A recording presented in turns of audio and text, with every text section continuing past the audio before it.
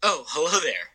I almost didn't notice you sitting in your chair, headphones on, radio blaring, ready to listen to some sweet, sweet soccer talk from your beautiful boy, Donnie Maz, and that other guy, Eric Gates. But we got an exciting episode for you all today. Welcome to Own Goal Podcast. The date of recording is September 18, 2020. We've got the opening of the Premier League from last weekend to talk about, some transfers to recap, some previews of a couple leagues starting up this week and actually today.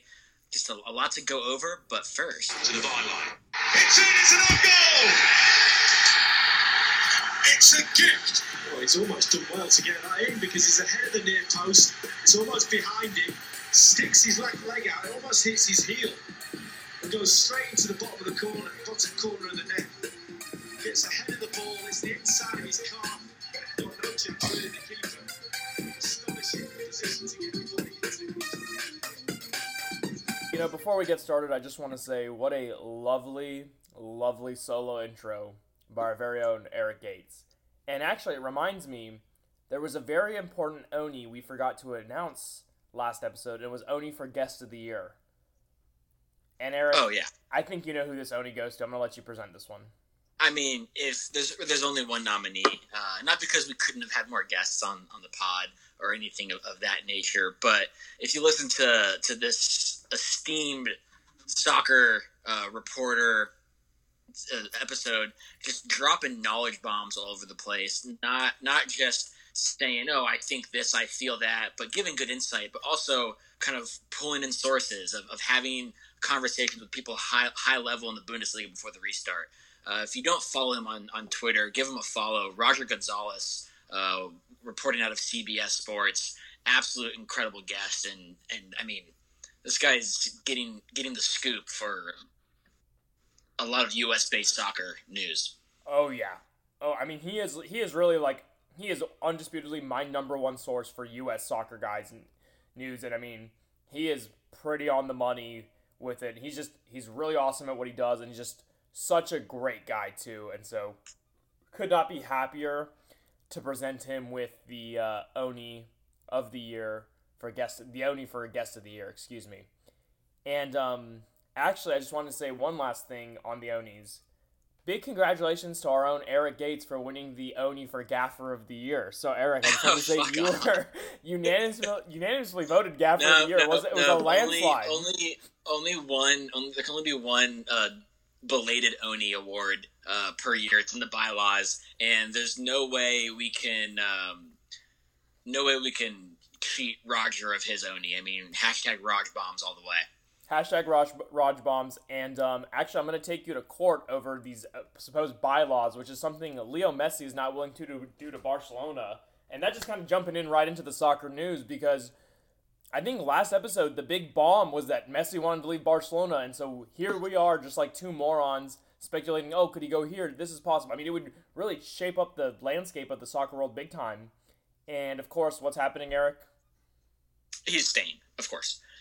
In our defense, we did several times, although quite monotone and unenthusiastically, say he could still end up staying at Barcelona. And we were really framing the conversation as where he should go, right? We were talking about where he could go and where he should go, not so much where he will. And I think obviously time heals all wounds. So in 6 months, in 8 months, will Leo still want to leave? That's the real question. Barcelona's banking that he'll fall. He said that he will always love Barcelona, but as of right now, he's not in love with Barcelona. So they're banking on having this time to get him to fall back in love with Barcelona. But I believe his clause is still active. Just it's not until the end of this next season he'll be able to choose to leave if he wants. So I think we'll be dealing with rumors all year round. It's just going to be, he's come this close to the edge. Will he get that close again? And, getting to your whole, loving them but not being in love with them, I think both Matthew McConaughey and Ryan Reynolds started a lot of rom-coms kind of with that same premise. But, and what it came down to is that, Messi said straight up, he actually had a great interview with Goal.com where he was very open and, it was surprising. I think it was cool that he did it, got the fans to just kind of get some insight. But he said, he loves the fans and he loves the club itself too much to put them through a lawsuit over what do you do about this clause. And he stays for a year, and at the end he can then properly trigger the clause and leave for free if he wants to, or like Eric said, he may fall back in love with the club and stay. But just a really really interesting situation. And it's no surprise that nothing about that situation really surprised me. It's Messi's personality. He's a classy guy. He's been very loyal to Barcelona. I think especially to the fans as well. And maybe the club makes the right moves. Maybe they bring in Memphis Depay, as they've been rumored to, or they bring in Sergiño Dest, who they're fighting over with Bayern Munich. Maybe they start bringing in pieces to revitalize the club. Maybe they don't, but the board and the club have a chance to keep him if they make the right moves in this window and in the winter window. Yeah, I mean, it's on them. It's kind of an incumbent situation. I think as of right now, I'd probably say more likely he stays with Barcelona just because it gives time for things to cool down. And we'll talk about this, I think, when we hit transfers. There's a couple of Barcelona rumors, but everything I'm seeing is they can't make any moves until they offload players, until they bring in some money by selling players. And a lot of the people that they're looking to move are other clubs aren't throwing the price tags that they want. So we could still have a logjam. I don't know how expensive Memphis is, but if Barcelona is saying that they need to generate some cash before they can purchase even Memphis or Sergiño Dest, that's definitely not the backing Messi wants to hear. Yeah. And I mean, I think the biggest really news since we've been gone is really just covering transfers. And I think kind of some of the most exciting one kind of been breaking today is really when it broke is with Tottenham Hotspur and amateur golfer / maybe future PGA golfer Gareth Bale. I think he'd be more of a European tour golfer. Play the European tour and then come over with a couple of the exemption qualification spots. So I don't know if he'll be a future PGAer. I think he likes playing golf in Madrid and apparently in London. I think he had his medical. He passed the medical, but everybody knows he picked up that injury with Wales during the Nations League last international break. So he's out for 4 weeks, but apparently he's not fit enough to play soccer, but he is fit enough to golf with Daniel Levy today.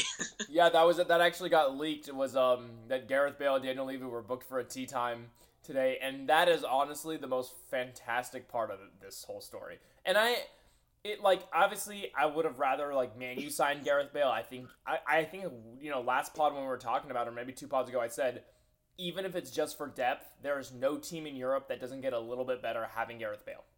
I completely agree, but I really appreciate that it's Tottenham for two reasons. One is it's the most Tottenham thing ever for their big marquee signing to be somebody they already had, but didn't get him in his they had him, they lost him in his prime, and now they're getting him back. It's just like 2 years ago when their big offseason signing was getting Lucas Moura healthy again, and they were prancing that as they brought in a new player. So this is very Tottenham-esque. And then the other thing is Mourinho failed to get him to Real Madrid.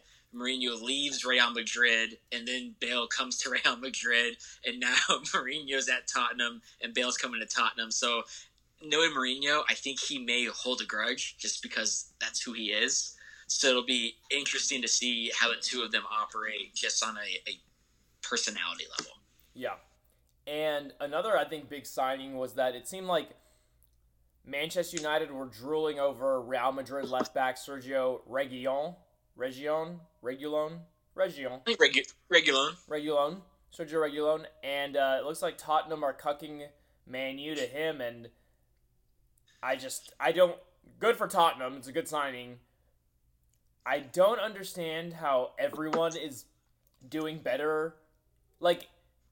Aston Villa has spent more money in the transfer window than Manchester United, and I don't understand why anyone thinks that like they don't need to add in at least 3 players. We got one in Donny Van de Beek, good signing. Admittedly, good signing for a good price in my opinion, fair price.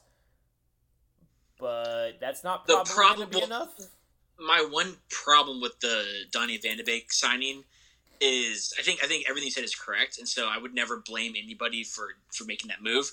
But we talked before transfer window opened, and I don't recall you or people thinking that, what United really need to bring in is a midfielder.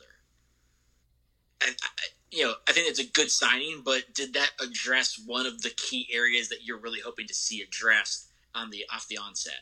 No. And so that's kind of where I wanted 4 signings. I wanted a winger, I wanted a fullback, I wanted a center back, and I wanted a midfielder. And the midfielder was the 4th of those 4 signings that I wanted. Yeah, so like I said, like I think the Van de Beek signing is a great signing, but I don't think that necessarily translates to United is doing well in the transfer window. And then there's the obvious, that's their only signing also points to that. I don't want to, beat a dead horse. I don't want to cause you too much misery. But I do have to say, if we're tracking early candidates for nominees for Cuck of the Year, United due to transfers is first on the sheet. And that's a great segue to the next player who United was also somewhat linked with, Thiago, who signed with Liverpool. So just Liverpool, who won the league by like what, a quadrillion points. Just added Thiago, great signing for them, great midfielder, and I'm really surprised as a Spanish dude that he didn't go to Barcelona or Real Madrid. I'm surprised neither of those clubs. I didn't even see any of those clubs being linked with him, which is the biggest surprise to me. We all saw for, I think, months the links and rumors to Liverpool. Then it looked like there was some United stuff heating up. And then, of course, when that happened, Liverpool was sealed. So I don't know. I'm not in the know, and I don't follow the United fan base that closely. I don't know how serious you guys got at an official level. But maybe it was just enough to convince Liverpool they had to pull the trigger. Well, so the big thing, Man U wanted the player. They just thought his wage demands were too high, and I think they felt a little, I don't know how to put this, but like they were a little sensitive after having another player with really high wage demands by the name of Alexis Sanchez, which was a horrible fucking situation for everyone. But you know what? And I hate this mentality, and I think it sucks, but there's something to be said about signing a guy who can be valuable, especially when Pogba inevitably is hurt for like 2 months in the middle of the season, and keeping your biggest rival and the current champions from having him. It's also a guy who has built an incredible title-winning pedigree. Yeah, he's also a really fucking good soccer player. Yeah. So I think... I mean, not that good. I mean, granted, a really good soccer player who Bayern Munich is comfortable letting go because a fullback is superior in his own position than him, arguably. Which just goes back to the whole fullback. Wouldn't you argue that just fullbacks are superior to almost all positions? Fullbacks are superior to all positions, except if your name is Leo Messi or Cristiano Ronaldo. Short of that, you can't convince me that 10 fullbacks wouldn't be... Also, England has a lot of good fullbacks. Gareth Southgate has an opportunity here, and the question is he too much of a coward to take advantage of it? I digress. No, but what I was just kind of going with this is, I think, and we didn't do because of our scheduling and everything, we didn't do a legit Premier League preseason kind of looking forward pod. But I thought that's what this episode was. Exactly, yeah, but the season already started. But Fair. In light of what we saw the first week, this is not going to sound too hot of a take, but I'm a little hesitant on Liverpool this year just because it's hard to repeat. It really is. It's hard to repeat. They're in a lot of competitions. It's a condensed schedule. There's a lot of things going against them. And with no major transfer moves, I think it's easy to get stagnant. I think this is the savvy kind of transfer that can help you bring somebody who can kind of inject a little life and help you bust the rut if you find yourself in a rut down the road. Because, and we'll hit this later, clearly the Bundesliga is just everybody in a rut. Yeah. Another, I think, big acquisition in the last couple of weeks since we last had a pod was Everton getting James Rodriguez. I know you have been a long time since the 2014 World Cup. You're a big James lover. Oh yeah, since he had that gigantic roach on his shoulder during that game, that was the most. I'll never forget that image. But yeah, I mean, it's fair to say you're homosexual. Oh, I am very homosexual. I mean, he's just on the pitch, off the pitch. It doesn't matter. But when he's in his element, when he's on the ball, able to kind of create, not necessarily needed to be the goal producer or the goal scorer, but can kind of float around the game as needed and whip balls around to more dangerous, clinical strikers and stuff. I think he's an incredible talent, and he clearly has a great connection with Carlo Ancelotti. And that's what I was going to say. The only person who's a bigger homosexual than you has got to be Don Carlo, because this is the third club they're going to be at together where Don Carlo is the one who's actively getting him to join the club. So clearly, Carlo and I have a similar eye for talent, is what you're telling me. Yeah, you guys are basically the same, minus his entire successful career as a soccer player and as a soccer coach. But if all that aside, basically the same personality. The blue of Everton. Similar taste. Oh, God. Similar taste in talent and similar taste in Italian clubs. True. The blue of Everton looks phenomenal on James Rodriguez. When I saw the first pictures of him holding up the jersey, I was like, oh, fuck, he looks fantastic in that blue. I think it's really... Yes, it makes his smile glows, his eyes shine. It's incredible. Yeah, no, he just looks really good in that color. Also, I think it's important to note, too, James wasn't the only, I think, big pickup for Everton.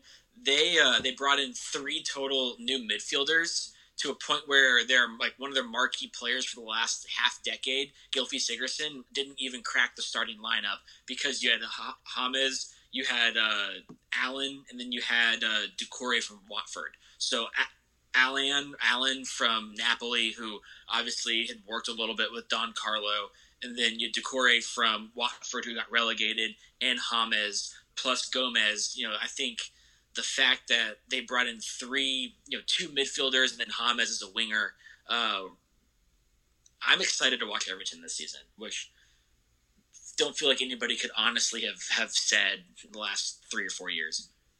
Yeah. I think they're adding the right pieces. Obviously, they have a world-class manager. We'll get into it a little bit more in the Premier League preview, but exciting things ahead. We talked about this on the last episode, how Gonzalo Higuain signed with the David Beckham MLS team, Inter Miami, and it looks like we're getting conflicting reports, but either Luis Suarez or Edin Dzeko are going to sign for Juventus to replace him.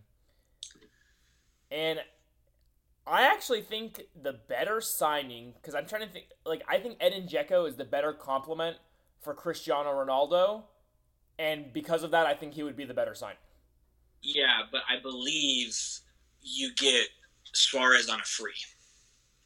Okay, so I think that factors in too, because Juventus notoriously don't like to spend money because the fiat workers will strike. I.e., when they bought Cristiano Ronaldo and they struck for 3 months. They don't like to spend money because they spent all their money on Ronaldo, and that's why fiat engines suck. And not paying their factory workers. Absurd. So I could be wrong, and there may be a fee with Suarez, but it's way too publicly known that Barcelona want to move on from Suarez. So even if Barcelona is demanding a fee, you don't have much room to demand when you've made it public that you're kicking this player out the door. Right? It's the same problem Barcelona is having with Arturo Vidal. It's known that they want to get rid of him. So, dude, Arturo Vidal would be I'd like to see him at AC Milan. No. I mean, that's fair, but I'm more interested in being. We're not going to compete for any silverware this year or next year, and in 3 years, I don't think Vidal's going to have the legs to do it. To do it, we already have Ibrahimovic, who's 80. I mean, he's carbon dated 23, but he's actually 80 years old or something. So, but the reason we got that really promising young Italian midfielder, Sandro Tonali, Sandy Toenails, is because Inter, who basically had everything you know, in agreement with Brescia to sign the player, they started looking at Arturo Vidal. And then Milan let the player know, hey, we're interested in you. And the kid's he was a Milan fan growing up. And it's like, once Milan said they were interested, I told Brescia, I don't want to go to Inter. I only want to go to Milan. So it's interesting that you bring up Vidal, because him being available is the whole reason we were able to get one of our big signings that's an investment in the next 5-10 years, hopefully. Yeah. Okay, so I think Dzeko. So back to Dzeko and Suarez. So Suarez may be on a free, fair enough. But Dzeko's style of play, where he can do some of that hold up, he can also create a little. It's a little bit Benzema-esque. Not quite to the level of Benzema in my opinion, but he's got a little bit of the similar characteristics in his game, where I think like that's the type of guy like Ronaldo obviously thrived with, because his best years were playing with Benzema. Yeah. You know, Benzema, in my opinion, is like Scottie Pippen, Michael Jordan, Benzema, Cristiano Ronaldo. I think that would be an incredible documentary. I would watch the living shit out of it. Unlike Donnie, the Benzema documentary, I still haven't watched. No, I think you're dead on. I mean, we've talked, and he's been one of my nominees, I think, a couple times for Hot Guy.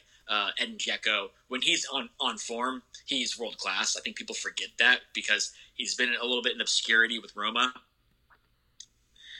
I think Dzeko's the better player. I think it may make more business sense to get either a free or cheaper Suarez, who's still a talented player. Also, could you imagine Suarez and Chiellini on the same team after Suarez tried to eat Chiellini at the World Cup? I mean, that is just content. And we are, and on this podcast, more than anything else, we care about content. Just in case anyone out there is thinking of throwing a dildo at a referee, or hacking in to display porn on a jumbotron, we are here for that. The only thing we are pro content, but we are firmly above everything else: anti-racism, anti-slavery, anti-Neymar. Those are the big three antis. Yeah.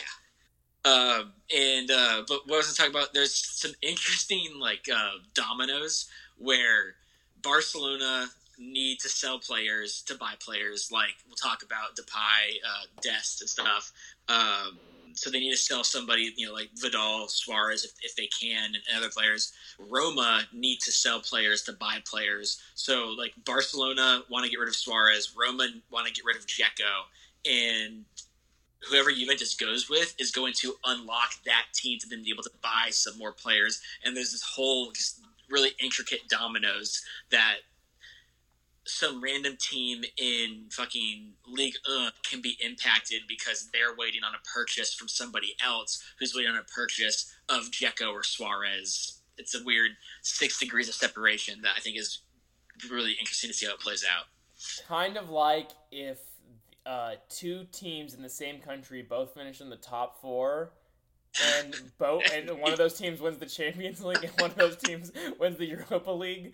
The third place French team always benefits. Exactly. How is this not being made a bigger deal? Like, how does nobody else think this is a big deal to me? That is bullshit. I'm sorry to take it back there, but when you said some random team in the Uber Eats League, it was a trigger. It was a trigger. I'm so excited you owned the Uber Eats update this year, because I think it's going to be fascinating, the things you bring up. The thing is, I'm going to learn things about the Uber Eats League that nobody should know. Nobody should know some of these things. You're going to learn things that they don't want anybody to know. And it's probably a lot if they have to fucking be sponsored by Uber Eats. Fuck, at least the Premier League was Barclays Premier League. That sounds way fucking better than the Uber Eats. I think Serie A is being sponsored by Coca-Cola this year. They should just call the league Italian Coke. And I guess that kind of takes us to some of those dominoes. Barcelona, maybe they're selling Suarez. Does selling Suarez allow them to bring in Memphis Depay? Who's going to win? Okay, and then really what I want to talk about, because kind of we've talked too much about Barcelona lately. Sergino Dest. Every day, I feel like, it's definitely going to be Bayern Munich. The next day, it's definitely Barcelona. Where is he going? And also, 5 years ago, if I told you that Bayern Munich and Barcelona were fighting over a 20-year-old fullback who's American, would you believe me? A 20-year-old who's American who he could still technically switch over, but has said up to this point that U.S. invested in him and he wants to repay that instead of trying to switch over to the Netherlands team, which he would be able to compete for. So like, there's a whole other caveat. It's not just like this kid is stuck with the U.S. He could, he's got ties to both, so he could very well, I think, make either call and not be making a purely careerist move. No, I would slap you in the face and call you a fucking liar. Because, that's how seriously I take this, but it's flabbergasting. The way it sounds to me, I really feel like and maybe having a USA youth teammate that he's played with in Conrad de la Fuente already at Barcelona has helped. I have no fucking clue. But then he's got Chris Richards over at Bayern Munich, so who the hell knows? But it sounds like Barcelona may have the inside track on the agreement with Dest and maybe even on an agreement with the clubs, but they are in a holding pattern until they move players. And you can also never forget the connection between Ajax and Barcelona through Johan Cruyff, who's like a legend. Is considered a legend for both clubs, more for as a player for Ajax, more as a manager for Barcelona. And so it's just like, I don't know. I feel like that somehow plays a role in the weird geopolitics of international soccer. No, I think relationships between clubs is really, really important. I think Milan over the years, Milan and Real Madrid have an incredible, for some reason, relationship where you see Kaká going back and forth. You've seen just a lot of agreements. A loan deal with Brahim Diaz right now is a promising young Theo Hernandez, right, from Real. Yeah. Teo Hernandez. There's a lot of. I mean, you just see goodwill with clubs that have worked together in the past and not screwed each other over. I think that leads to, well, if we can deal with that club again, or we deal with a club that we don't have history with, and everything else is equal, we're going to go with the club with history because they haven't fucked us over in the past. So I think that Cruyff connection, even though it's long, like there's nothing about Cruyff today that's keeping the clubs together and interacting, but I think there's a connective tissue there. Almost like a common shared heritage. Yeah, that. I'm feeling my I'm feeling my buzzwords today. I'm feeling a little buzz too, but I'm also feeling my buzzwords. Synergy. Yeah. I think it's Ajax is only gonna hold off so long, right? If it feels like Dest isn't going to be long term this season in their plans. I think they're banking on him leaving. So I don't at some point, Bayern's going to pony up whatever it is that Barcelona's offering, or Ajax are going to decide, you know what, the guarantee that Bayern's offering now is better than what Barcelona is trying to give us, but maybe can't do until winter or next summer. Yeah, it'll be interesting. One more tidbit about Barcelona before we jump into segments is that their manager, also Dutch, if we're just getting back to the, Johan Cruyff and Ajax and the whole thing, Ronald Koeman said that he's been really impressed with U.S. winger Conrad de la Fuente, which is also one of the greatest names in the entire sport. An incredible name for an attacking soccer player. And really, Fuente? I know. And it'll be even better when he eventually makes the move to fullback. But so that's just good news for U.S. soccer fans. One other big thing for U.S. soccer is happy birthday to Christian Pulisic.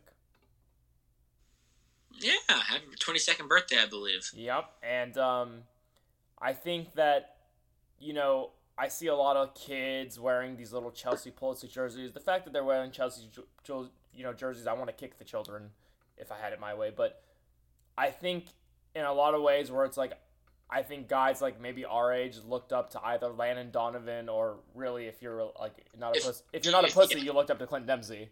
If you're not a sheeple, yeah. Yeah. And like what Clint Dempsey was able to do in the Premier League, I remember being in middle school and being in high school and thinking like that's so awesome that a guy from Texas was doing all this in the Premier League. And I think Pulisic is going to have a really big impact on U.S. soccer, not just during his playing career, but 15, 20 years from now when he's maybe not playing. about the guys that he inspired, and it's just cool to see him follow the other guys who had made it in the Premier League and played in the Premier League. Clint Dempsey, we just mentioned. Tim Howard, another example. Casey Keller played in the Premier League.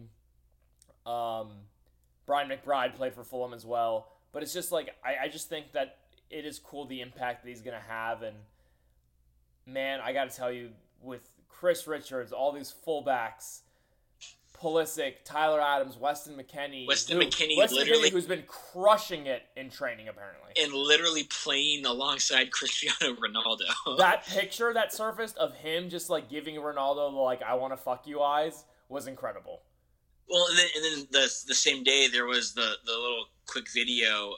It was, I think, a Barcelona friendly or maybe like a cup game or something of Conrad De La Fuente talking and walking with Messi to like the warm up before the game. It's just like we've got, Weston's way more established in the first team and a little further in his career, but the fact that we've got two national team in the picture players practicing with and learning from two of the greatest players of all time is pretty awesome. It just makes me vomit that it's my favorite U.S. player and it's fucking Juventus. I know that's hurtful. I feel it to not the same extent, but to some extent with Pulisic at Chelsea. But I try to then think like, man, so many guys are going to be popular that like it's not crazy that maybe, just maybe, and this podcast has just now gone off the wheels, by the way, the U.S. could win a World Cup before I die. Like 26. Seriously, I just want to see him win a World Cup, man. Like, no one could ever convince me that the World Cup is not the greatest sporting event in the world. I don't know. No, I'm about to cry thinking about the U.S. winning the World Cup. Let's move on to segments. I'm deeply depressed now. All right, so this is everybody's favorite segment. It's usually Donnie's favorite segment when he's not spiraling. But hot guy of the week. My hot guy of the week opened up the Premier League with a hat trick. I think there's an asterisk in the fact that 2 of his 3 goals were from the spot kick, and you could say that between both of them, maybe one of them cumulatively deserved to be called. You could also say that individually on merit, both of them were highly questionable. I'm talking about Mohamed Salah and his 3-goal performance in the 4-3 Liverpool victory over Leeds. But more important than the goals, he played well. I think he looked great in his movement, and also he looked great. I love the new do. I was big on Salah before the World Cup a few years back. I've been a fan of his. I'm not a big Liverpool fan, but I like Mo. But I gotta say, I love just the new do. It's different. It's fun.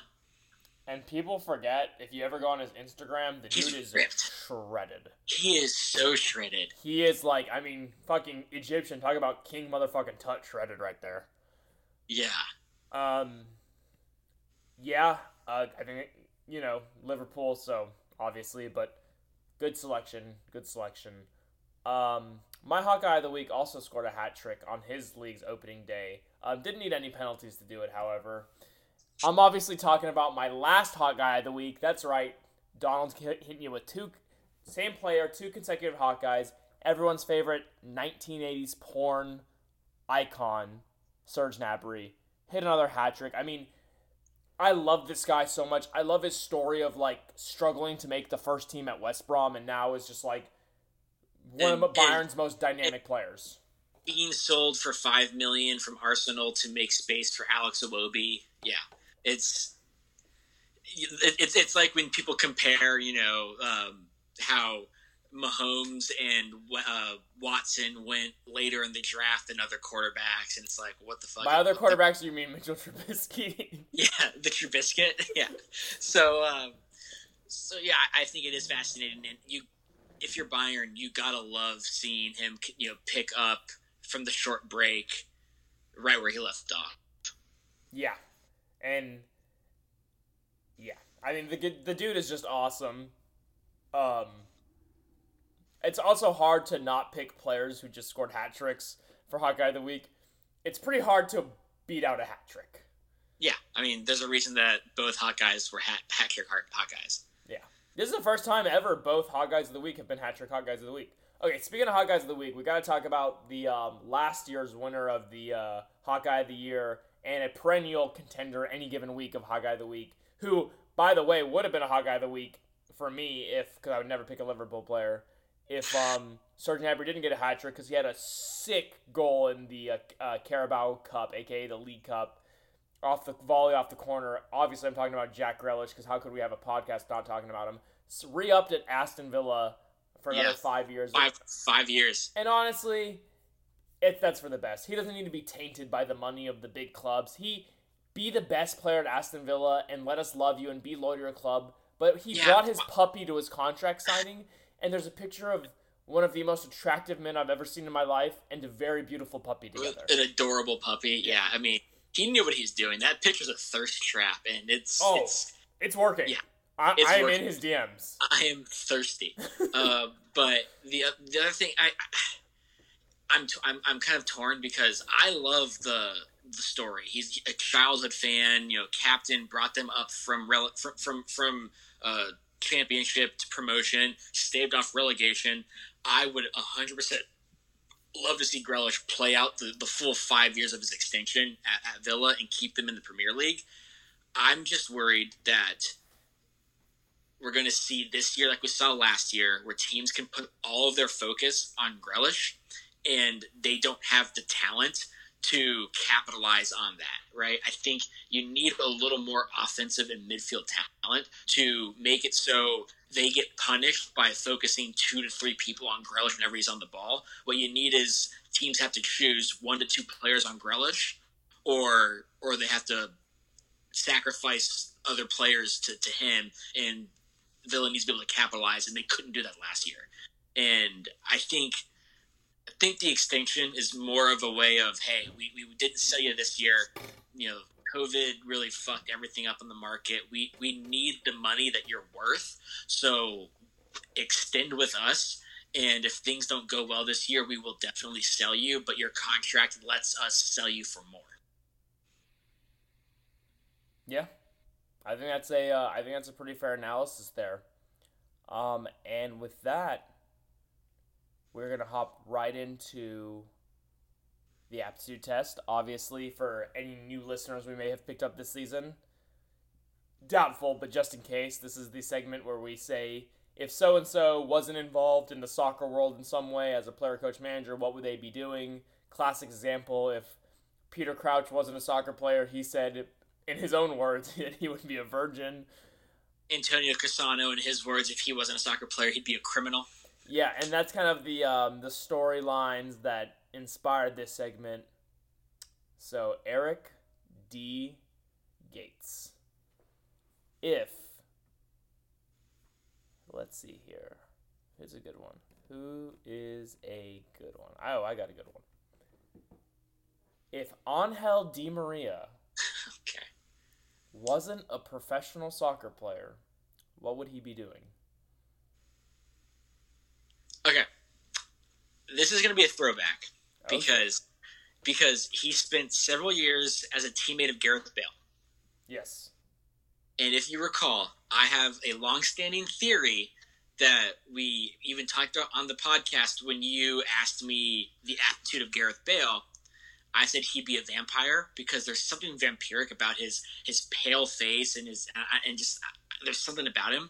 I see Angel Di Maria as like the count of some Transylvanian castle who's maybe but maybe not a vampire, but is definitely a vampire.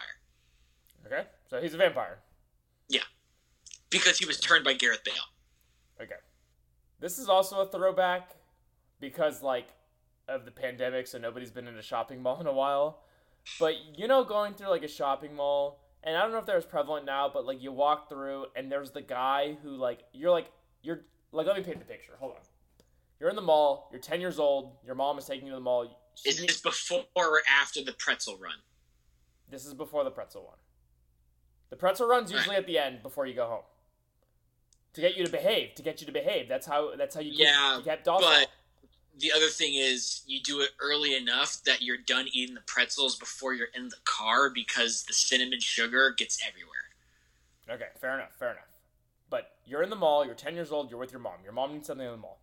You're walking through, like, just, like, the hallway of the mall, and some guy in, like, a V-neck with wearing way too much cologne is trying to... approaches your mom, tells your mom she's beautiful, and is trying to sell her something. Every person knows this scenario. There is no world where Angel Di Maria, if he wasn't really talented at soccer, isn't one of those dudes calling your mom beautiful, or my mom, or any mom beautiful, and trying to sell her something she doesn't want, but just trying to flatter her. That is 100% what he would be doing. Like, upping the charm factor is so high that it's not charming, and it's just falling flat. Yeah, he's like basically a kiosk jockey at the mall. Yeah. I think that's really good. I see it, and I feel it. Well, yeah, because I think everyone who's ever been to the mall with their mom has literally experienced this. Unless your mom is like an absolute, just like, I don't want to insult anyone's mom, but unless your mom is just, you know. Yeah, I'll cut you off.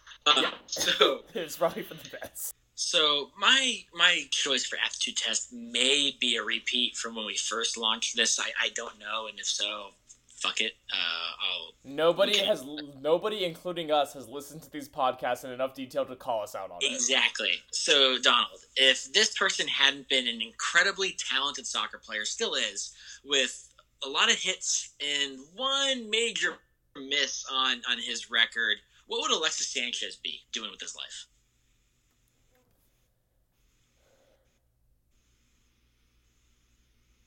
Alexis Sanchez would 100% be on Season 6 of Hell's Kitchen, where he would make it to, like, the last 4 chefs, but he would just do something so inexplicably stupid that Gordon Ramsay would just, like, lose his shit on him. I don't know. I feel like for a lot of the soccer players, they all remind me of bakers or chefs. I go there a lot with them. I don't know why. But he would be like he wouldn't be a world-class chef. He'd be a decent chef at like a local restaurant in a small town, but when he would try to make that big jump via Hell's Kitchen, Gordon Ramsay would just rip him apart. Because as we've seen, he has a problem with some British people. Not bad. So I'm going to be pulling from his transfer to Man United. Do you remember the announcement? Oh, yes. With him playing that piano? Oh, yes. And his 2 golden retrievers in the video. Oh, yes. I think Alexis Sanchez is going to he'd be like a tandem partnership, as he wouldn't be the breeder, but he'd be the world-renowned golden retriever trainer. So he'd partner with he'd be like the dog whisperer.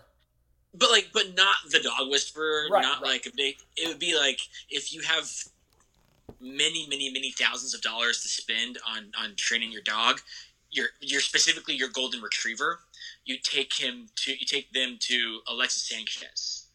Okay, I like that. All right, and so with that, we're just gonna dive into our quick kind of league previews, and probably not going to be as substantive as we usually like to do, considering like so many of the leagues are already starting up, and it's crazy that we had basically 3 weeks between the Champions League final and the season starting. But we'll just hop in with just totally random. I guess we'll just start with the Premier League. Well, I mean, the Premier League started last week. Bundesliga started today, and Serie A starts this weekend. Oh, to be fair, a league on the Uber Eats League. Oh, let me do our Uber Eats League update. That started like 3 weeks ago. PSG are in 15th place. They lost their first 2 games 1-0. To be fair, for those first 2 games, like half their squad was out with coronavirus. Yeah. They beat Lyon 1-0, after which there was a massive brawl, 5 red cards. Neymar punched somebody. Neymar also accused somebody of racially abusing them on the field.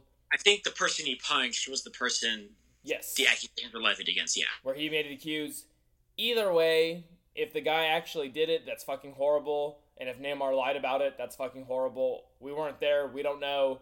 Either way, it's a terrible situation. It's just, this whole sort of behavior doesn't belong on a soccer field at all. The worst part of it, though, was that the Uber Eats League president said that racism does not exist in French soccer or in soccer. No, he said it doesn't exist in sports. It doesn't exist in soccer. In soccer, period. Yeah. And his proof was that when like a black player scores a goal, all fans of that team cheer for the goal, and that's his proof. It's like he's ignoring all the times that opposing teams and sometimes unhappy fans of their own team will heckle a player and whistle a player based on their race alone. Yeah, you would have thought that the worst take of the last couple of weeks would have been Skip Bayless saying that Dak Prescott being clinically depressed over his brother's suicide was a sign of weakness and not becoming of the Dallas Cowboys quarterback. You would have thought that would have been the worst take you would have heard the last couple of weeks. But no, leave it to the French to always, one up that with this take. Leave it to the French Football Federation officials, especially, to have a worse take. Yeah. It's funny, in the early draft of the outline, I had it as French president. Thinking that, everyone would know we were talking about the soccer president. And it was a good correction by Eric to make sure we were very clear that it wasn't France's actual president that was in that. I didn't want people to think we were accusing Macron of this incredible tone deafness, to put it kindly. That is the nicest way you could describe just this absolutely moronic opinion, which honestly is just so incorrect. But yeah, Uber Eats League, let's give it a couple of months, and I'm sure PSG will be fine. PSG are going to win it. I don't really think that's a concern. Yeah. If you want to preview it, PSG are going to win, and Lyon and Monaco and Marseille are probably going to try to be the three of the teams competing for the top four. And one thing just to add, even though it's not my place, missing most of last season with injuries, it looks like Timothy Weah is back healthy for I think it's Lille. Lille, baby. So I think that could be an exciting progress to watch, just as those interested in American players. I know you wanted to start officially with the Premier League, but knowing where you have to go with the Bundesliga, what if we jump there next? I like that, actually, because, okay, here I am today at work. I'm writing a motion. Figure I'll have just pull up the, Bayern and Schalke are playing, pull that up in the background, and I stopped watching after the first half when Bayern were up 3-0 instantly. Bayern Munich beat Schalke 8-0. At a certain point, I almost felt bad that Bayern kept scoring. Not that Bayern were doing anything wrong by scoring, but it's just I felt bad for professional athletes losing 8-0. And I realized at that moment that, in a way, the Bundesliga and the Uber Eats League are not so different, in that their very top teams are so much. I mean, okay, yeah, PSG's had a couple of losses right now because of they're missing players who are self-quarantining and getting over COVID, but Bayern Munich is so much better than everyone else and has just been dominating that league the same way that PSG dominates that league. In terms of both these teams have won the last so many of the last championships and just so dominant that it's just how can I even be excited that anyone is going to challenge Bayern? At least in Serie A last year, before the pandemic stopped, Juventus were being challenged by other teams. And the year before, Napoli were challenging them. Yeah, I think you've got a fair point. And this may just be my dislike of the league. I'm hesitant to concede your argument yet until we see Borussia Dortmund and RB Leipzig kind of compete and compete against Bayern Munich. Yeah. Simply because this is a Schalke team that ended the year in the restart as one of the worst fucking teams in the Bundesliga. Then they got rid of maybe their most promising talent and maybe one of their best player, honestly, in Weston McKennie. They shipped him off to Juventus. They haven't done much to get better, and I think we saw they have adjusted their goals from competing in Europe to being financially viable. So it sucks because I think Schalke, especially for U.S. fans who remember, Jermaine Jones, big fans of Weston McKennie coming up, just Schalke is a club steeped in history as well as being historically competitive. They got fucking wiped. They didn't deserve to be on the same playing surface as Bayern Munich. But I don't want to condemn the Bundesliga to the boring Liga just yet, because I think we're going to see some exciting stuff from Dortmund and potentially from Leipzig as well. Yeah, no, Bundesliga for me, full on back to boring Liga. One game was enough for me to make that determination. The league is it's a boring league, and it's on the verge of being a fraudulent league. In your defense, in the defense of your argument, I didn't even turn the game on. I have the golf on. I have the U.S. Open on today instead.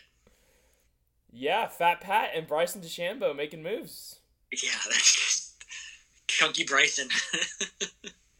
Chonk. All right. Should we do the Premier League? Can we do the Premier League now? Yeah. Okay. The Premier League. It's back. Tomorrow at 11:30, I'll have the joy of watching Man U tie Crystal Palace. I'm so happy about that. Liverpool, as Eric very correctly predicted, won the Premier League, ran away with it. Even without the benefit of the match they had against Leeds, which we'll get into, I don't see them repeating for a lot of the reasons you said. It's hard to repeat. It's hard. And I see Man City winning the Premier League this year, which I have no... That doesn't really give me much more joy to say that either. But I think Man City kind of take that back this year. I have Liverpool second. I have Chelsea third. And I have Wolverhampton Wanderers fourth. Oh, God. Before I give mine, I'd like to just offer my thoughts on your picks. Yeah, absolutely. I think we're going to have a very similar top two. I love Wolverhampton Wanderers signed Nuno Espirito Santo to an extension, which I thought was an incredible grab for them. Yep. Great manager, really has a shared vision that the club has bought into. He's getting backed. I don't think they have the squad depth for a top four finish. I don't. He basically ran the same 11 all season last year, and he came so close. And they sold Doherty. It came so close. They've sold Doherty. I haven't seen. I don't really know the moves they've brought in necessarily. I love that their third kit this year is basically the Portugal national team. Well, they signed some kit. Big Portuguese guy. They signed another Portuguese guy. Yeah. So they're going on the Portugal front. I don't know if they're any deeper this year than they were last year, and I think that's what really impeded them from breaking the top four. And I think those are fair points to respond. And it was was I really going to pick Arsenal or Tottenham to finish in the top four? Or was I going to have fun and throw Wolves in there for the fuck of it? Yeah. No, I think that's fair. And then I guess I was going to mine. We have the same top two. I don't think Liverpool, as stated before by both of us, I don't think they repeat. It's too fucking hard. They're a really good team. I think it's going to come down to maybe less than one game. It may be a 1 or 2 point win. I think it's Man City. And then in third place, and I'm sorry to do this to you, but I have Manchester United. Why are you sorry to do that to me? I don't even have them finishing in my top four. You were more correct last season than I was. You're the prophet. You're fucking Gates-Stradamus over there with your crystal ball. Third place, that's great. We stayed the same. Because I like so many of their players, and if I like a team and I like those players, it all goes to shit. So that's what I'm apologizing for. Fair. So I'm sorry.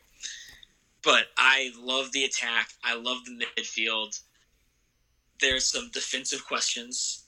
I like having Dean Henderson in the squad to push and challenge David De Gea. That's going to be a storyline right there. Yeah, and I think it's going to make both people play better when they play. So I like that. Do you think Man U totally revolutionizes the game of soccer and goes to a 2-goalie system the way the NHL has in recent years, that would be nuts. I don't think you'd see it in soccer, but it would be nuts. It's just a random thought because we've been watching so much hockey. Just a random thought that popped in my head. It would be nuts, and I think this. I don't know if you can say the NHL has been totally revolutionized because you still have two schools of thought, and we're going to see that in this series with one team that's heavily alternated and one team that has basically had one goalie play almost every game except for a few things here and there during the regular season. So we'll see. But fourth is a toss-up for me. I have many candidates. Chelsea obviously needs to be there because of how they finished last season and the investments they've made. But and I think we're going to touch on it when we go over the 3-1 Brighton result. Without Christian Pulisic, I thought their offense actually looked pretty boring and lacking of ideas. Yeah, their goals were from a penalty and from 2 defenders. They were bailed out by defenders, and one of them was an absolute stunner that I don't think Reece James is going to be able to reproduce on a consistent basis. And not because I don't think he's talented, it's just because it was a really, really impressive shot. No keeper has let in more goals from outside the box since Kepa's arrival than Kepa. I think that's a very concerning stat in a league. Kepa is a terrible. At some point, Kepa is a terrible fucking goalie. In a league where you have midfielders that can rip shots and forwards that can rip shots from outside the box like the Premier League, that's a really concerning stat. It's not like no goalie has let in more goals from corner kicks, and it's been 3 since he's let in like 20 goals from outside the box in his little over under like around 2 seasons. That's rough. So I don't have them in fourth. I think obviously what I liked seeing was they struggled without Pulisic offensively, which is great because I think that means he's pivotal. In case you're not aware, this is a very pro Christian Pulisic podcast. 100%. They didn't have Thiago Silva or Chilwell playing, and I think that could be a big factor. But Brighton looked more dangerous than Chelsea for most of the game. Well, and I'm just going to add this in while we're talking about it. Kai Havertz really struggled to make any impact on that game. And Timo Werner, after the game, talked about how he never played against such, like, big, strong center backs. And it's just like... that can move. Yeah. The people don't appreciate this, but the physicality of the Premier League is something else. Yeah, I completely agree. So I don't have Chelsea. Until they do it, I will never predict. Until they do it again after their recent fall, I'm not predicting Arsenal in top 4 until they finish top 4. Fair. And I give Tottenham the same treatment. I don't believe in them behind Jose. Even with Gareth? I don't think going from Poch to Jose is the right personality transition. Okay, how does Pochettino not have a job? I don't know. Maybe he's sitting. Maybe he's waiting a little bit. For what job? I have no fucking clue. Argentina. Who knows? Oh, shit. That would actually worry me because Messi could win the World Cup if Poch was the coach, possibly. And he's Argentinian. Maybe he's waiting. Or he's waiting for United. No, he's waiting for the United States. Because eventually, the Berhalter's going to, fuck up. Colossal. Yeah, when we fail to qualify for 2022. When we fail to qualify for 2026, even though the World Cup is being hosted in our country and we automatically qualify, but somehow FIFA decides we can't play. Yeah. So I'm ruling Tottenham out. I'm ruling Arsenal out. We talked about this team already today. This is my homer pick. This is not going to happen. Everton? And after I say it, they're going to drop 5 straight games. Everton. Don Carlo and James Rodriguez are going to lead Everton to a 4th place finish that will, even if it's his only good season at Everton, it will create and cement James Rodriguez as a club as a club legend, as a folk hero for a cult decades classic, to come. basically. Yes. I don't think you're crazy for that. I have Everton finishing in the top 6. I don't know. I feel them this year. I'm with you. I do feel them. Yeah, that's my pick. That's wrong. I feel very confident in my top three. I feel confident in my top three too. Wolves is my pick where I'm like, it could be a lot of things. Why not have fun and go with Wolves? Yeah. So wait, if you have Wolves at 4 and you have Everton in your top 6, who's your other team in your top 6? Who's in 5th? Honestly, just because I actually think that I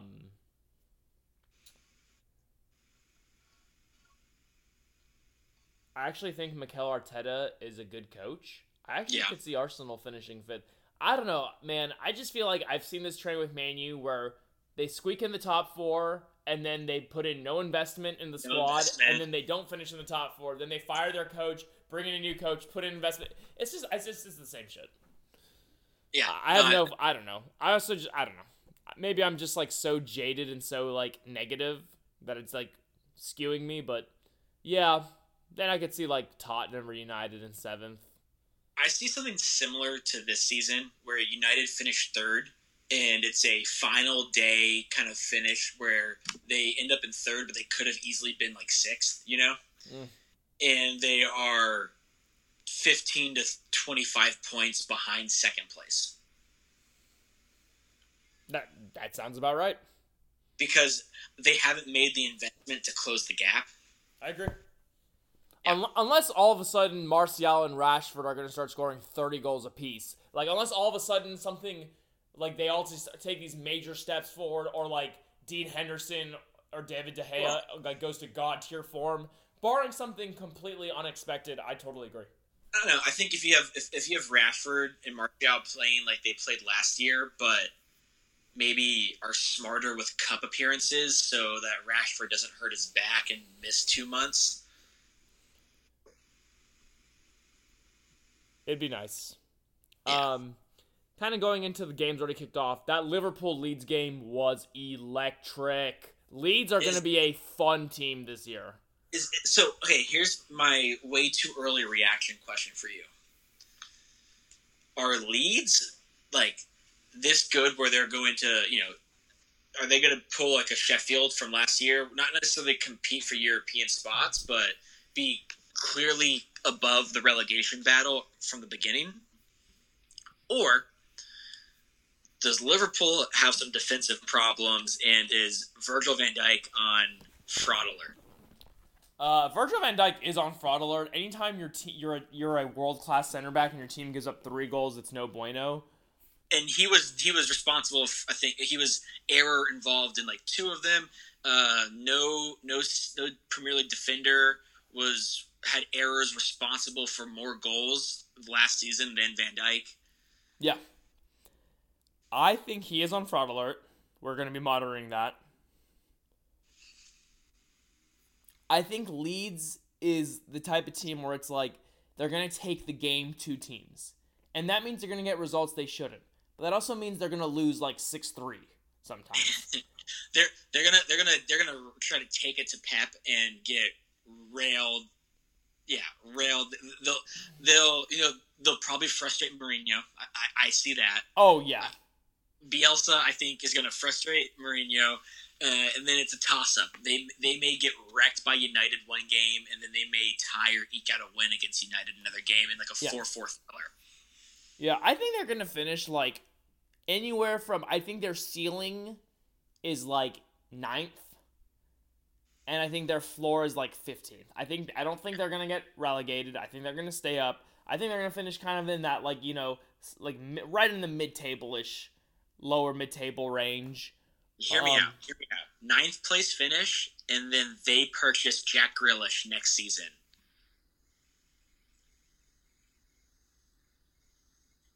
I'm just saying. Honestly, somebody could convince me that Leeds has a better chance at winning a Premier League title before Man U wins another one, so fuck it. Take Grealish too. Just take everything from me. I will say, we talked about Everton looking good, beat Tottenham 1-0, not a great start for Tottenham, good start for Everton. I thought Arsenal, I know Fulham is newly promoted, but Willian having a hat-trick of assists, I just think that was a great pickup on a free. Proven Premier League player, just good pickup on a free. this weekend, we got Man U Palace. I think that's going to be a tie. Arsenal West Ham. That'll be interesting if Arsenal can kind of keep it up. Leeds and Fulham, and I think Leeds is going to beat the brakes off of Fulham. See, this could be one of those games that you talked about, though, where Leeds are going to get results they shouldn't, but Leeds are going to drop results they shouldn't. I could see this being like a 0-0, 1-1 scrappy game because Fulham knows, if they're planning out where they need to grab points to stay up, against the promoted teams is where they need to grab points.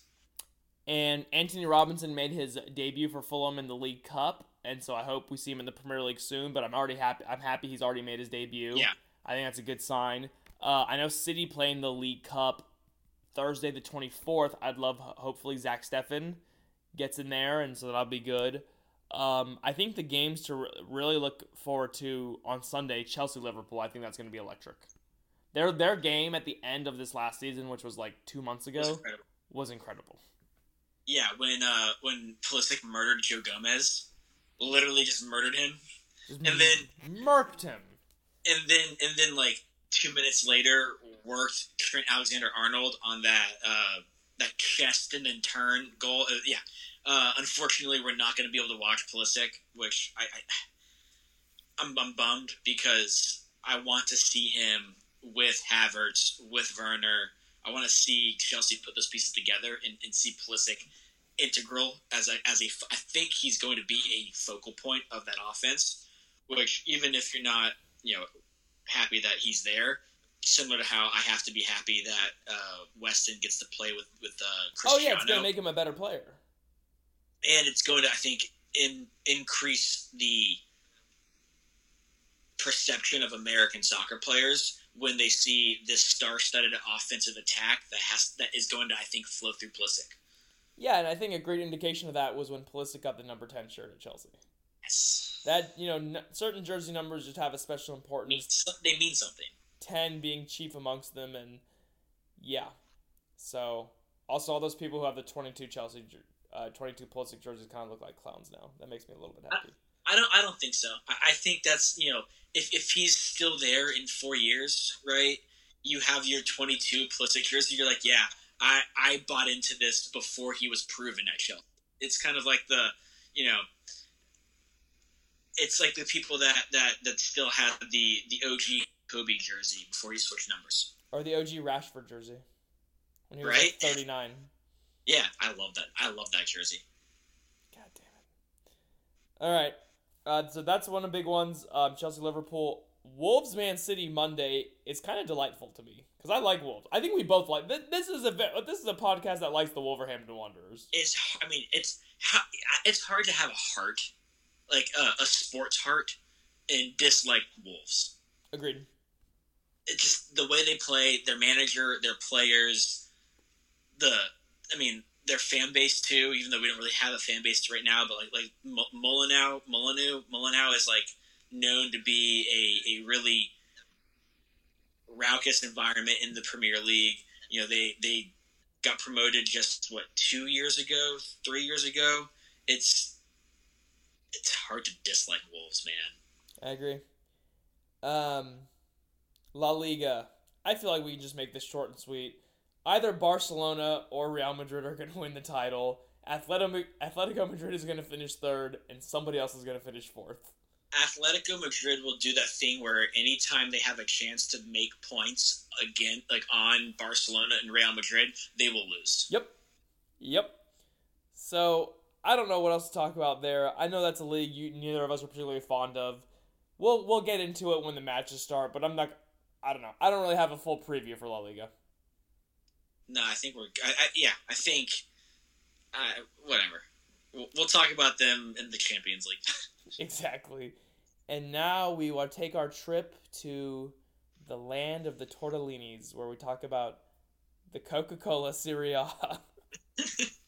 I need to confirm that because that was just something that I was seeing. I'm pretty sure, I can't confirm it, but I'm pretty sure that that's the sponsor this season. Dude, when will Serie A stop being such little cowards and actually have a Pornhub sponsor on one of the jerseys? Because the only major league I could see it happening is Serie A for some reason. Just imagine like Lecce with just Pornhub right across the jersey.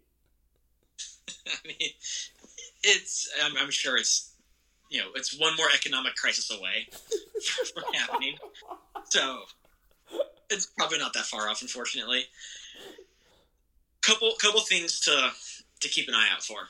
I think if there's ever been a season where Juventus's repeat title hopes have been in jeopardy from the get-go, it's this season, and it's Inter. We saw Inter kind of got it together beginning half of last season. And things didn't fall apart. They finished in second place. They had a good season, but they didn't challenge for the title like they thought. They have a second season with Conte behind the wheel.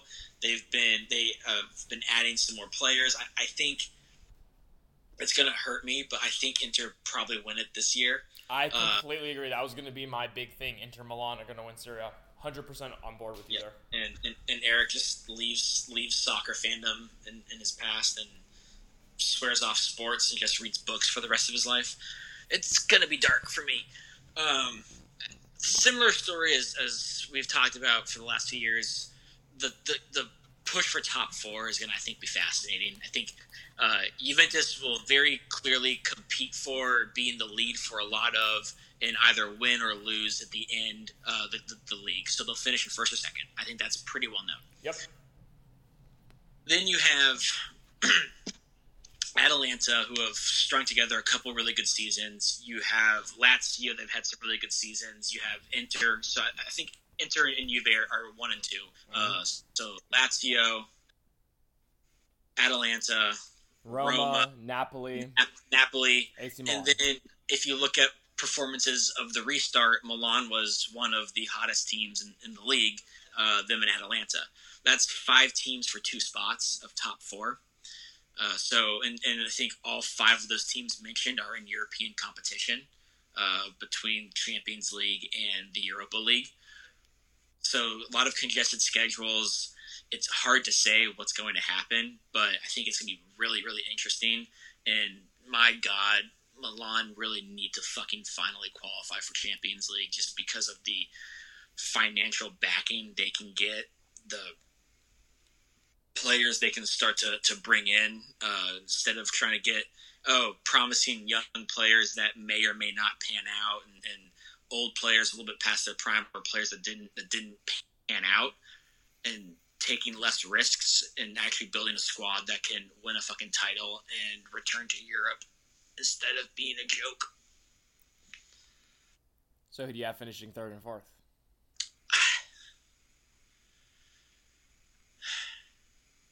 Atalanta finish in the top 4. Okay.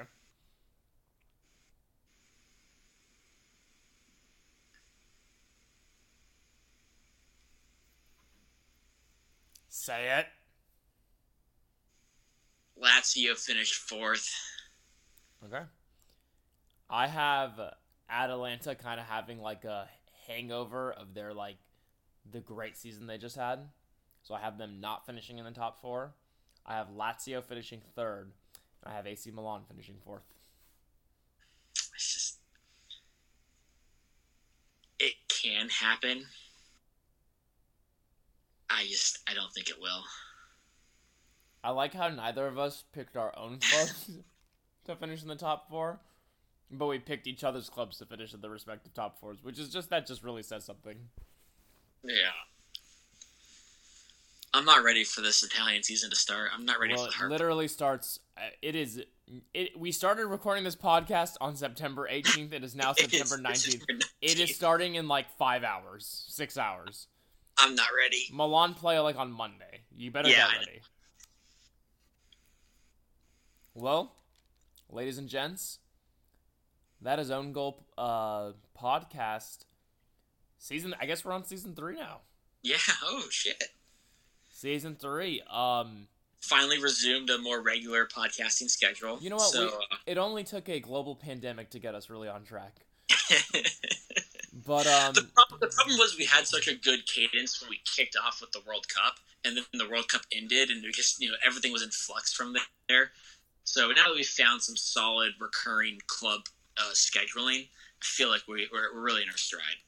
Well, and I think we've been doing it every couple of weeks, and I think it's been working out really well. We don't get the podcast fatigue. We get in our grooves. We let 2 weeks of content kind of aggregate, and we can kind of just do a quick dump on people. Yeah. Kind of like what OBJ likes. It's a nice little. Quick dump. I wanted to get a little cross sports today. We mentioned a little hockey. We talked a little golf. We now have talked about OBJ liking to get pooped on. Heck, I even want to talk about Novak Djokovic throat cutting that lady. That was brutal. And I obviously I don't think he did it on purpose, but I also believe that the correct rule was enforced and the correct justice was done. It sucks, but that was the rule dictated that result. Intent only matters in that if it was on purpose, then it needs a harsher punishment. I don't think it was on purpose, but what I mean by intent doesn't really matter is he's supposed to be one of the most talented people at controlling a yellow ball with a racket in the world. There's literally, if you look at the places that the line judge was compared to the places the line judge wasn't, there is a almost infinite percentage of places where the line judge wasn't, and he couldn't hit that really high number. As one of our buddies told me, JP, to play tennis his entire life, if you hit a ball out of frustration and it hits a tournament official, you're done. Everyone knows this when they start playing in tennis tournaments when they're 8.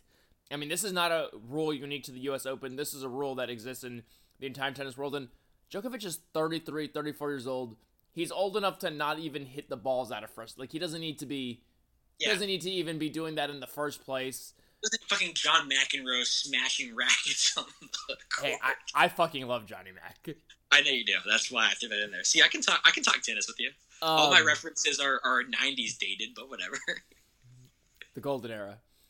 Before the dark times. Before the Federer. Just kidding. Federer's a good guy. He's a classy dude. But, yeah, you know, but yeah, just it was also if the visual of it hitting her right in the throat, and obviously I giggle because she's 100% okay now and everything's fine, but the visual of that ball hitting her right in the Adam's apple is just, that's a tough visual. That hits me. I probably vomit on the spot. I'm vomiting everywhere. Yeah, if that hits me, people were talking about her embellishing it, and I'm just wondering, if you get kind of just a little bit finger poked in the throat, you'll be a little stunned. It is your throat. Yeah. And it's oh, he didn't even hit it that hard. Yeah, for Novak Djokovic, it looked like he just flicked of his wrist. The flick of his wrist is 200 times harder than I could ever hit a tennis ball in my entire life. But it was just a crazy thing. It'll be interesting to see how, he's been in some hot water lately, so just interesting the impact it has on the legacy and going forward. But this is not a tennis podcast, unfortunately. This is not Unforced Error. This is Own Goal Podcast. Incredible name. It really is. If we did a tennis podcast, that's what it would be called. Please follow us on Twitter at Own Goal Pod. Subscribe to us on iTunes or Spotify, pretty much wherever you get your if you get your podcast from anywhere else besides those two, I don't know what to tell you, but if you get your podcast from iTunes or Spotify, you'll find us. We're on Instagram at OwnGoalPod. Please email us, owngoalpod@gmail.com. We want the more user interaction we get, the more things we can ultimately do. This was a great episode. I love the European preview. I love the Euro trash episode where we just get in the grime and the dirt of Europe. There's a reason that we never skip this episode every season. Yeah, it's because it's fun. It's so much fun to do. It really is. Just because we don't have to break things down or analyze games, we just get to purely speculate. We get to show you how little we know when we talk about our predictions, and then 5 weeks in, clearly they're not possible. That was good. But please subscribe, follow, hit us up on our social media. Bye. I was sitting wishing in this barren desert wasteland all alone, hoping that mirages were empty. some type of scene I've come to know. She whispered closely, told me this is all that we could ever be. But none of me would be the enemy and destroy our destiny. 'Cause our love is a battlefield, and I'm a soldier made of steel, and I'll fight until the end. Shallow wounds always mend, oh no. I won't camp here tonight. And I'll win you love, love, love. If you're ready for war, I'll run the sun, sun, sun. Just surrender your core. I'll give you bombs of my love, but I don't wanna explode. So follow me, and I'll show you home.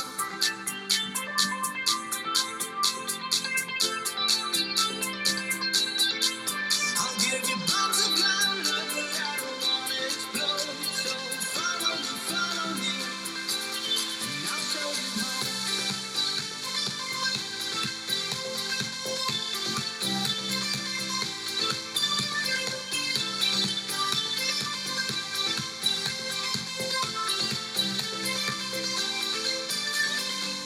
That girl could have crushed my spirit, oh yeah, right down to the bone. Until the day I realized my courage is all I ever own.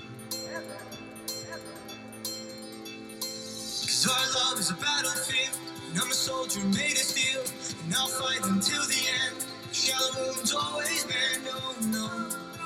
I won't camp here tonight. And I'll win you love, love, love. If you're ready for war, I'll run the sun, sun, sun. Just surrender your core. I'll give you bombs of my love, but I don't wanna explode. So follow me, and I'll show you home.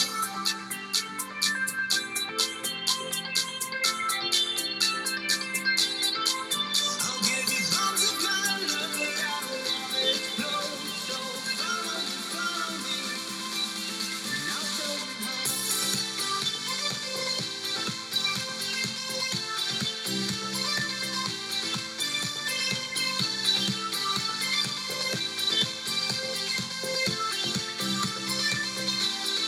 And I'll win you love, love, love. If you're ready for war, I'll run the sun, sun, sun. Just surrender your core.